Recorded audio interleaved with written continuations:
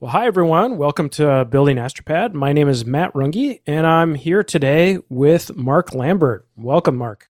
Thank you. It's good to be here. I've listened to your podcast for many episodes, so I kind of feel special to be included. That's cool. Well, thanks for coming on, Mark. Mark's been working with us on some copywriting stuff, and he's got a lot of interesting stuff to say around it. And we thought we'd talk about that today. He's been working with us on a number of landing pages at the company and just has, interesting perspective at which he approaches writing and copywriting. And so that'd be fun to talk about today. But before we get too much into that, I want to start with your background, a bit about you. So, yeah, can you tell us a bit about yourself, Mark? For sure. So I started off not as a copywriter, not in marketing at all, but actually more in technical writing. So a lot of reports, tons of passive voice, very non-persuasive writing, I guess I'd say. But about 8 years ago, I just on impulse took this job writing about alternative fuels of all things, which I have no real background in, but I just thought it'd be interesting and I wanted to give it a try. So yeah, and from then on I was hooked. So I kind of decided that it was time for me to move away from the kind of boring world of technical writing and find my way into this marketing writing niche.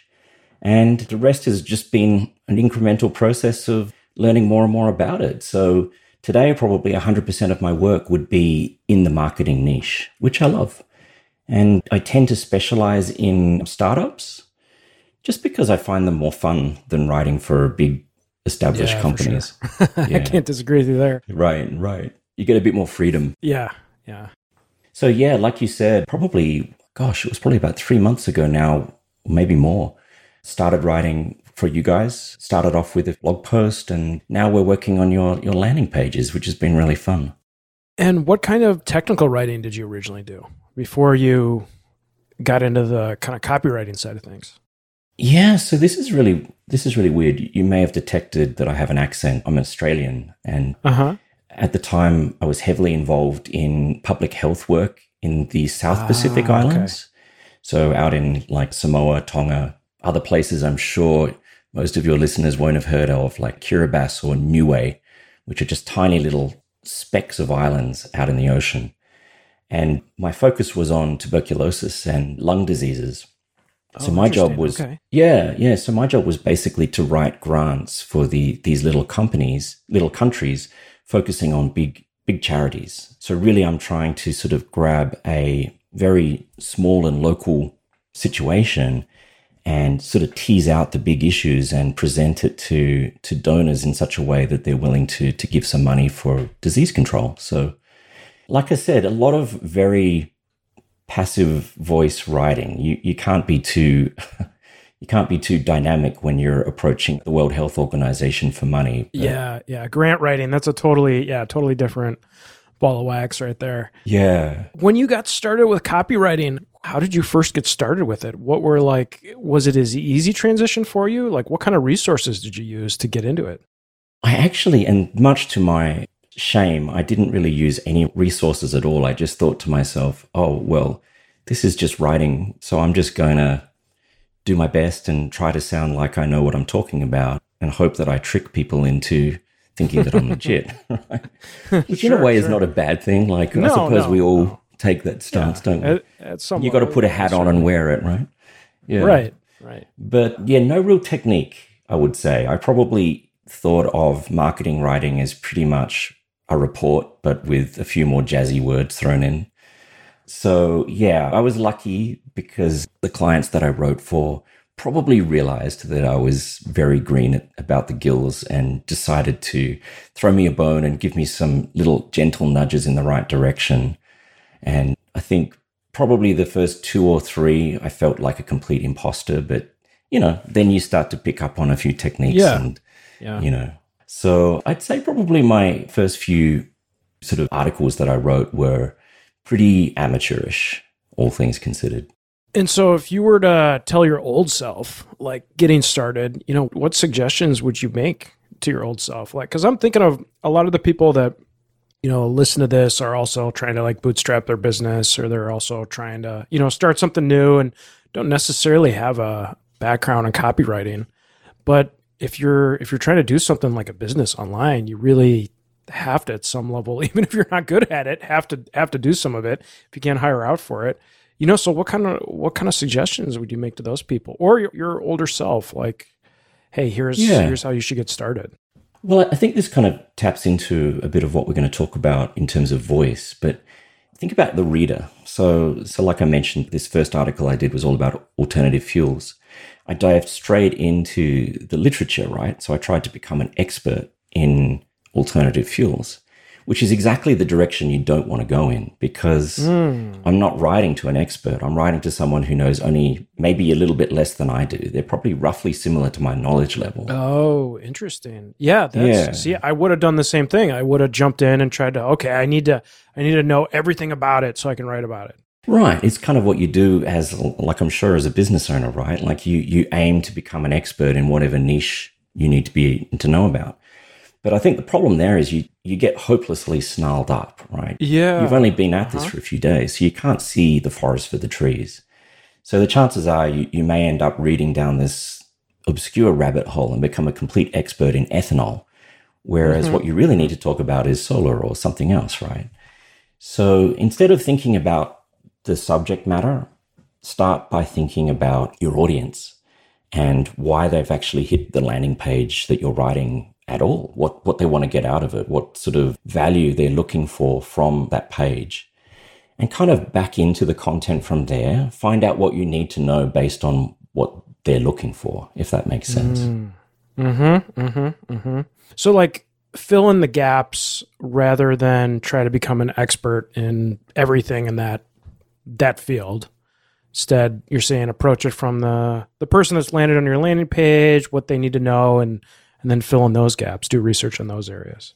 Exactly. Because often, sounding like there's this kind of continuum, right? Like there's the complete novice who is probably full of questions and maybe a bit nervous in the space. And then there's the absolute guru who's doing it their whole life and likely use a vocab that your general reader is not even going to understand. So you kind of want to look at that continuum and decide where the level is that you're just slightly above the reader. So you're not intimidating. You're still authoritative, right? Like you've got something to say that they don't know, but you're not sort of hitting them with jargon that's just going to make them feel stupid or offended or anything like that. Rather, you're using language that doesn't patronize them, but, it challenges them to learn a few new things, but doesn't completely switch them off. I think, and you know what? That takes practice. The thing I discovered is the more you write in a specific space, the easier it is to sort of get a bead on the kind of language you should use. But when you start out, that's often a crapshoot. Often your client will come back to you and say, listen, these words you're using, they're not going to work. And hopefully your client is understanding enough that they'll do that for you without kind of judging your ability, right? Yeah, that they'll work with you. That's pretty interesting. That reminds me of kind of the struggle too of like working directly on the product, like doing product development too. It can actually be a disadvantage to know too much about it. It's very nice to have somebody with fresh eyes because you're way too familiar with it. Like you're saying in terms of writing about something, like if you're too much of an expert, it can be hard to design the product because you know how everything works and you just don't have those fresh eyes anymore to come into it and be like, oh, this is confusing. Like this button doesn't make any sense, right? You know too much. Yeah, especially for the user interface. I could see that being absolutely a real issue. And then the problem is when you're close to something too, you start to see all its flaws. And you start to lose. You're like, is this actually any good anymore? Like we have that struggle sometimes where we're working on something for like a year and we're like, gosh, I don't even know. Is this any good? Like, so I just you see kind all of these lose objectivity somewhere along the way. Yeah, totally. And there you see all these things you want to improve, right? And you just get focused on that. And then how do you actually jump out of that then? So like if you need that fresh gaze, is it literally that you get new people to play with the product, or what do you do? Yeah, that can help a lot, and new people to play with it. Although the hard part there is like people aren't always like totally honest with you, right? Especially if it's somebody you don't know very well. They don't want to be like, yeah, this is crap, right? Yeah. People don't want to say that to you, right? So it's hard. So what I think can actually is the most beneficial is somebody in the company that you trust. Like often this is between my co-founder and me, Giovanni, and like one of us might have been really knee deep in something, just working away at it. And the other one's a little further removed from it. And so we can go to them and be like, I don't know, is this any good? Like, am I crazy or is this crap? And we trust each other enough that we're willing to be brutally honest with each other. And hopefully, it's not as good as somebody that's totally fresh to it. Yeah. But then, as I said, the problem you run into somebody that's totally fresh is they probably don't know the company, the business, and they're probably less likely to be brutally honest with you. So that's been helpful for us, where you just show them something. So that reminds me a little bit of what it's like when you start working with an editor. When I started working for bigger companies, they assign you an editor, and at first I felt, this is kind of intrusive. I don't want someone else involved in how I write. But the more you get used to it, the more it's kind of like the relationship you're describing, where you actually can say, all right, is this paragraph completely off base or are we close? And it definitely improves how effectively you can bead in on the kind of voice you want. So yeah, I can definitely see some parallels there. Yeah, definitely. I mean, that's what immediately came to mind when you were talking about that, when our own, journey developing products and, how sometimes it isn't best to be a total expert. Sometimes you can know too much. So that's definitely not what I expected you to say, but it makes a lot of sense now that we talk about it. Interesting. Yeah, it's funny because with Astropad, one of the big things that Savannah and I have been throwing backwards and forwards is an artist. We're writing to artists. We're writing to people who have their own unique style and way of expression, right? And our feeling is that the last thing you want to do when you write for that audience is to shepherd them, like to sort of come across as someone who's trying to push someone into a corner to choose your product, right? That's not how your typical artist thinks. So yeah, one thing we've been sort of working on is how do you write that way? Like obviously as a business, you're trying to sell a product, but if you sell it too hard and too direct, you come across as a pushy car salesman, right? Right, which absolutely we don't want to do, and probably on a landing page like ours isn't going to work at all. Yeah. Is there some sort of parallel in how you actually develop the product as well? Yeah, that's a good question. The only thing that immediately jumps out to me is maybe just about how rigid the workflow is. But in terms of the writing, But that makes not sure if what you say about the workflow parallel. makes sense. Okay. Yeah, because I'm just thinking, one thing you do though is you give your users an opportunity to sort of build their own tools, right? Like they could build their own workflows with your product. Yeah, absolutely. Yeah. And, so when you're writing, trying to figure that out, how do you approach that? How do you figure out what's the writing approach you're going to use? How closely you're going to shepherd somebody in on the landing page? Like for us, interesting question. More hands off, but how did you come to that conclusion? I think that, I'm sure every writer tackles this differently, but for me, I feel like there's two schools of writing. There's like the old school copywriting approach, right? Which I'm pretty sure every one of us sort of understands. It's you hit a landing page, the first paragraph is going to be something like, have you struggled to lose weight?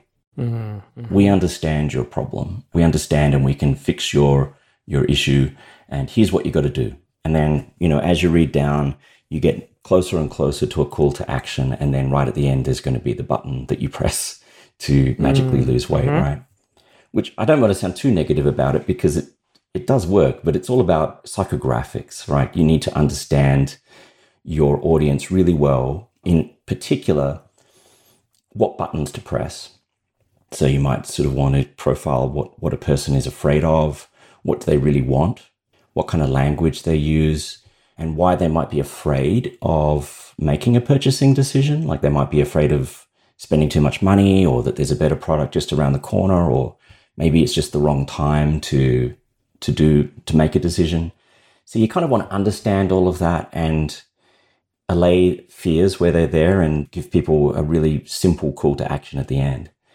So that's, I guess I could think of that as old school, Yeah, this is the standard old school. copywriting. And is this like the Ogilvy type old school Yeah, copywriting? Is that definitely. Ogilvy is a good example. One of the more recent proponents of that one would be a guy called Jim Edwards, who wrote a book called Copywriting Secrets, which is a great book. Excellent book. Yeah. I've seen that book before. Yeah, definitely. Yeah. Then there's kind of a newer approach, I guess I'd describe it as, which is more about placing the reader into the center of the story. So I guess the best example I could give would be, like in Star Wars, instead of writing like you're Luke Skywalker, think of yourself as Yoda. So you're not the center of the story, but you're giving the hero valuable advice so that they can choose their own path to victory.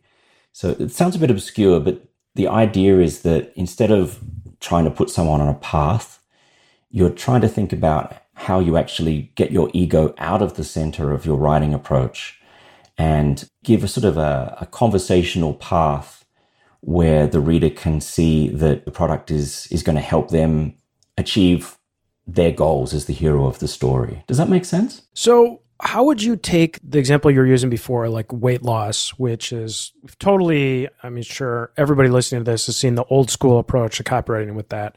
If you were to do it in this more philosophical approach, how would you do it? Like, what would be at the top of the page? What would the content be? Because I can totally picture the old school method of doing it, because I've seen it all over the place. But I'm having a hard time picturing like how you would sell that same product with the more philosophical approach. Right. This is what they call like a story brand approach. And usually they say that the first step is to really hone in on what does this person want? Like, so say Luke Skywalker, he wants to protect the Republic and avenge the death of Obi-Wan Kenobi, right? So you just kind of get a sense of what he wants. And then from there, you would seg into, okay, so what's their problem? So who is their villain? How would you describe their main problem? Both sort of externally. So obviously in the Luke Skywalker example, we're talking about Darth Vader, but also internally. So like a fear of letting people down, not having enough skills to vanquish your opponent, all of those things.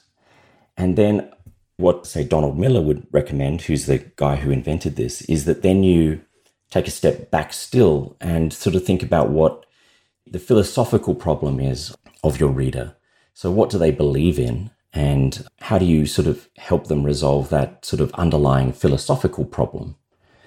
So it's more about sort of going deeper into not just understanding someone's buttons and levers, but really how they see the world and what they sort of want to overcome and how you can help them as a guide. Almost sounds more aspirational. Yeah, I think that's probably a good way of putting it too. Like, one way I sort of tend to think about it is, imagine you own a few cats, right? And you need to convince these cats to move from room A to room B. Mm-hmm. The old school approach would be, okay, so what are their favorite toys? What can I jingle in front of them to convince them to move in a straight line? I like this example already. Right.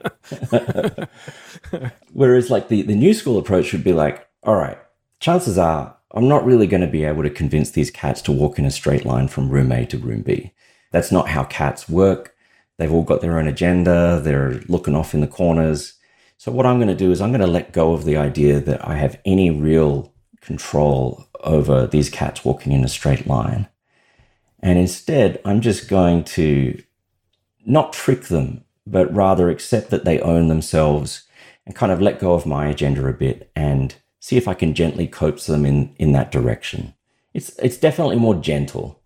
It's not about sort of landing pages and calls to action. It's a bit more rambling. So often when you write in that approach for a client, you don't use like a single landing page, or you don't use like this notion of a hierarchy of the customer journey. Instead, you kind of acknowledge that they're going to sort of make their own path to choosing to buy your stuff or not. So you try to sort of flesh out that world for them and not really tamp down too much where they're going to read next. They may even leave your site, go off and do some research and then come back. And that's cool too, you know? And you can probably detect, I kind of prefer the approach because it's less manipulative, in my opinion. Yeah, it feels more realistic as well. At least maybe that's just because I'm viewing it from the lens of our products. But it feels like people don't immediately convert unless it's like, I could see it working for some Google searches that are very, very specific intent, right? Like a buying intent. But other of these kind of like more informational queries, at least that's the kind of stuff I do, and I'm not going to necessarily convert right away.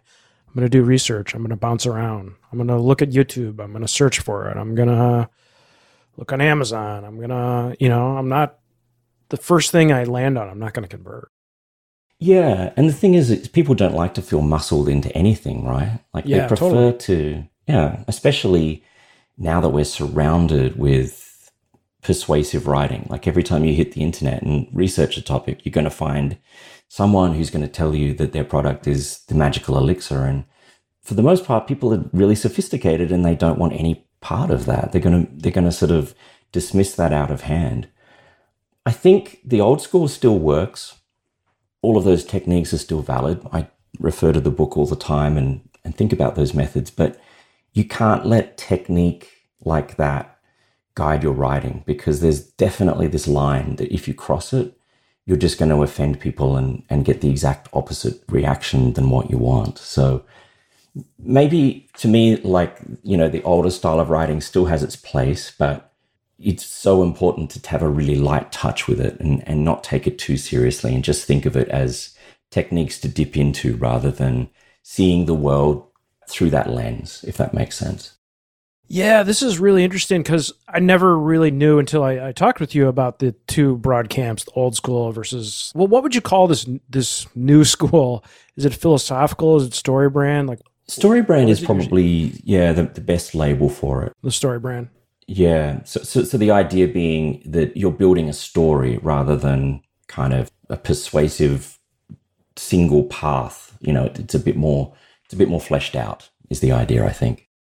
Yeah. Well, I find this really interesting because I didn't know about this story brand approach. I had, of course, run into the old school method. I mean, I've got Ogilvy on advertising here on my shelf here, right? Like, I'd looked at some of that stuff, but I didn't know about this story brand approach. And it's something like looking at different websites I've noticed, but I could never quite put my finger on it. Like I didn't understand it well enough to categorize it like you're talking about here. So this is pretty interesting and definitely fits, like I'd say for us, like the story brand approach definitely fits way better with how we do things. And I agree. It's definitely better for people who are very discerning, as it seems like your readers are going to be. Like you said before, they're going to be people who shop around and do their research. So instead of trying to sort of short circuit that process, embrace it and give people the information they need to make an informed decision, right? So what's like right now, like it sounds like the story brand approach makes a lot of sense for a lot of businesses selling stuff online. Where would you want to dip into the old school approach? Like when would you want to jump back to that?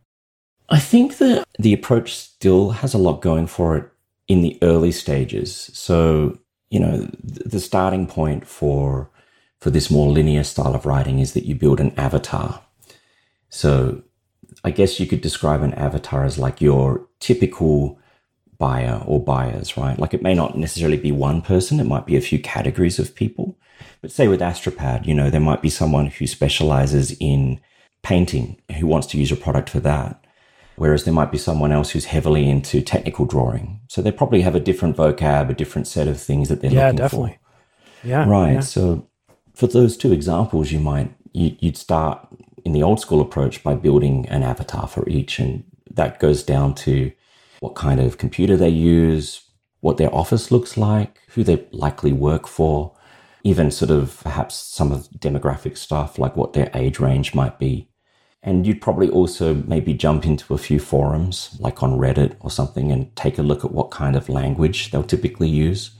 So chances are someone who draws technical drawing is likely to use a lot more, might speak a lot more about measurements and angles. Whereas someone who's more interested in painting like realistic landscapes, say, they're probably more likely to speak in more tactile terms. So getting a bead on how they think is probably, one thing you do in building out that avatar. I think all of that's good. And I don't think that is inherently manipulative. Just trying to sort of understand who your readers are makes sense. But I still think that's valid and a good place to start, right? So I would still use that old school approach, even for you guys. But the direction I'd go next would be definitely not the path of the old school, which would be the question of, okay, so what are you afraid of now? Or what little sort of angles can I use to narrow down your decision? I'd probably go the opposite direction and just try to think about what they want and give them as much information as they need to understand your product, and not really sort of try to force them down to the end of the page. They may ramble off through your website, they may ramble somewhere else, and that's not a failure from that standpoint. And I just think that works a lot better for most products these days, actually. Yeah, I think so too. So it sounds like you really believe the old school has some good techniques in it, but it's easy to get carried away with it and take it too far. You can get really technique driven. There's so many little nuances and curls in the old school approach that, like, when you look at people who are heavily embedded in that, like if there's a company that uses that approach exclusively, when they advertise for a writer, you can instantly tell what they're looking for because they start with all of that lingo in their advertising, which is like, we need a bucket brigade, or we need several calls to action, one of them above the fold, so that we can get their opinion set in place as early as possible. And typically, those products, often the companies that sell that way have one thing that they're trying to sell. So they're so hyper-focused on developing a way of selling that thing that they sort of get lodged in these techniques for selling that one object. Whereas I think that, the more sort of story brand approach is often used by companies that either they sell a large number of products, or the product they sell is sufficiently complicated or nuanced that there's a few different ways to think about that product. And I think that more organic approach appeals to people like that.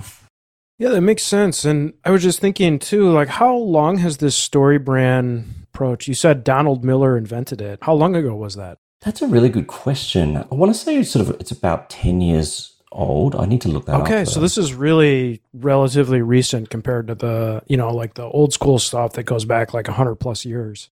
Yeah, I'm sure it had different names before, like Donald Miller gave it this very sort of branded identity. It probably would have been referred to prior to that more as like conversational copywriting. Okay. Yeah, where people were sort of less interested in the pressure sell and more interested in, let's just take it easy. Let's just ease back a bit. I think that's probably how people would describe it before story brand became one of the main ways that people think of it now.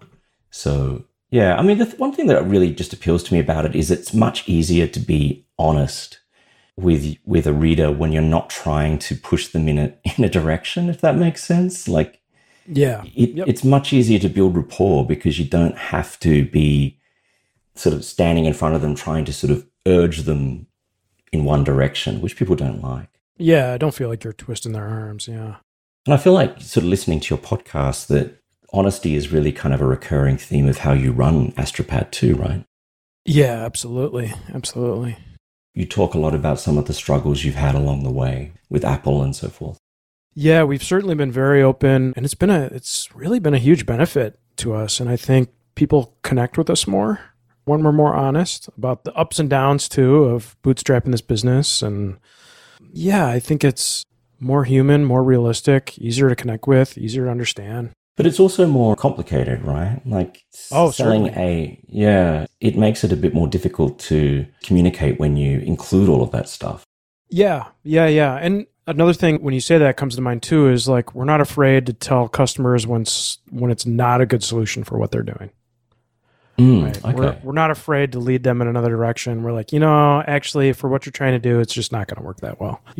Like that's just not, I don't recommend you do that. Not afraid to do that as well. If somebody emails in asking, to use our product in a certain way. And like, yeah, we really didn't build it for that. I don't, rather than just like, yes, yes, yes, of course, we're and people trying to find that match. Well.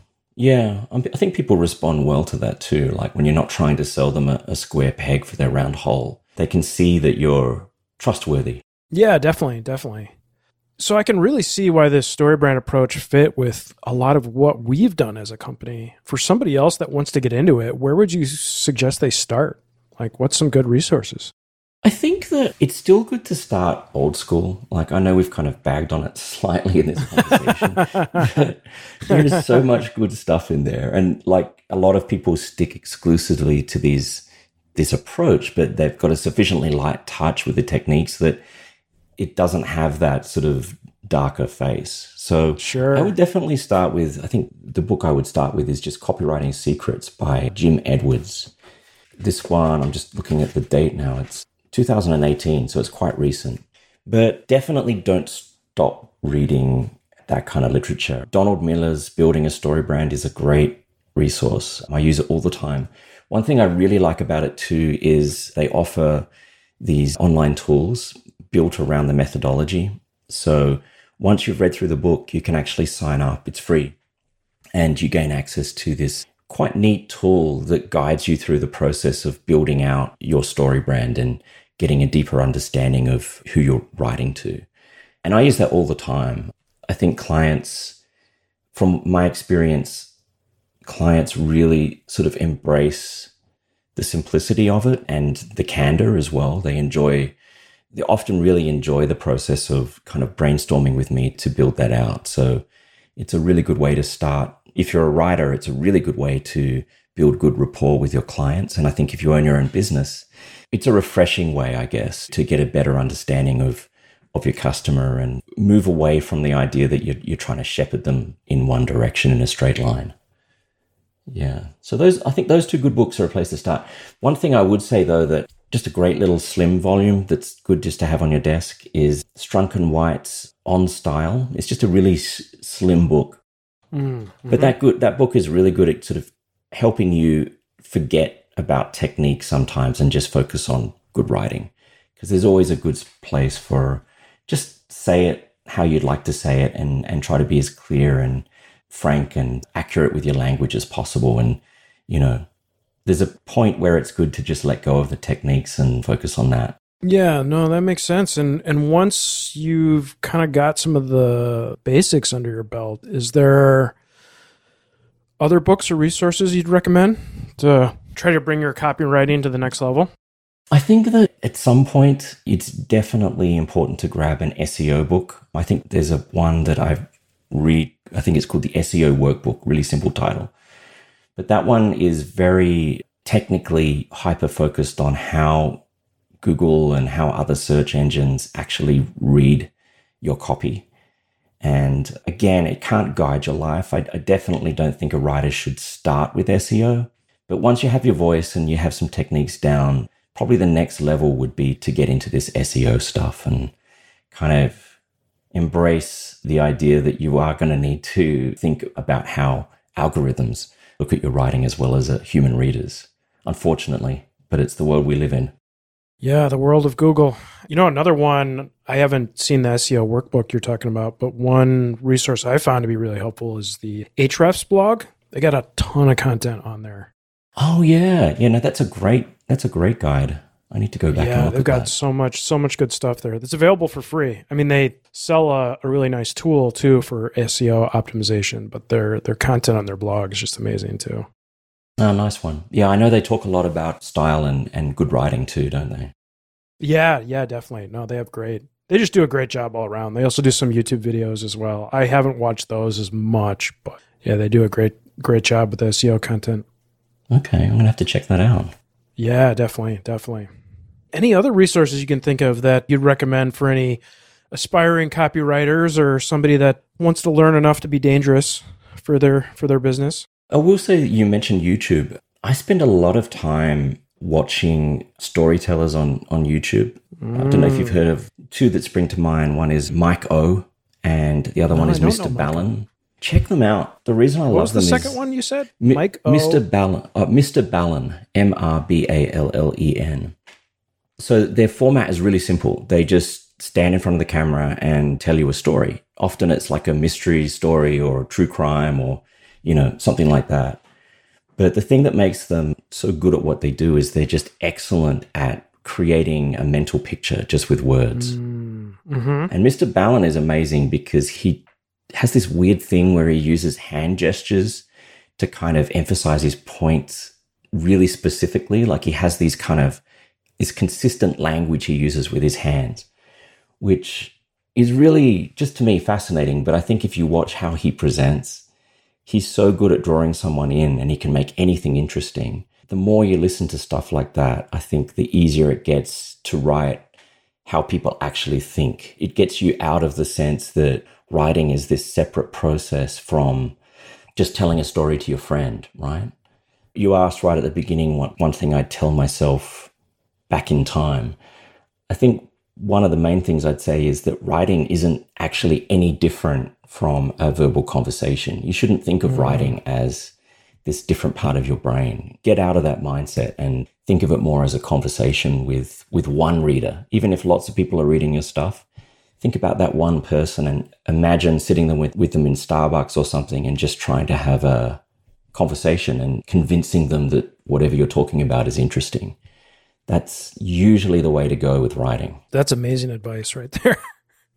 That's amazing. Think of it as a conversation. That feels much more approachable. Yeah, it does. And I think it's an antidote for all of that other technique stuff you read. Like it jolts you out of the mindset that copywriting is this highly technical process and gets you back into thinking about your audience, which is really where it's at. Yeah, no, I love that. I love that.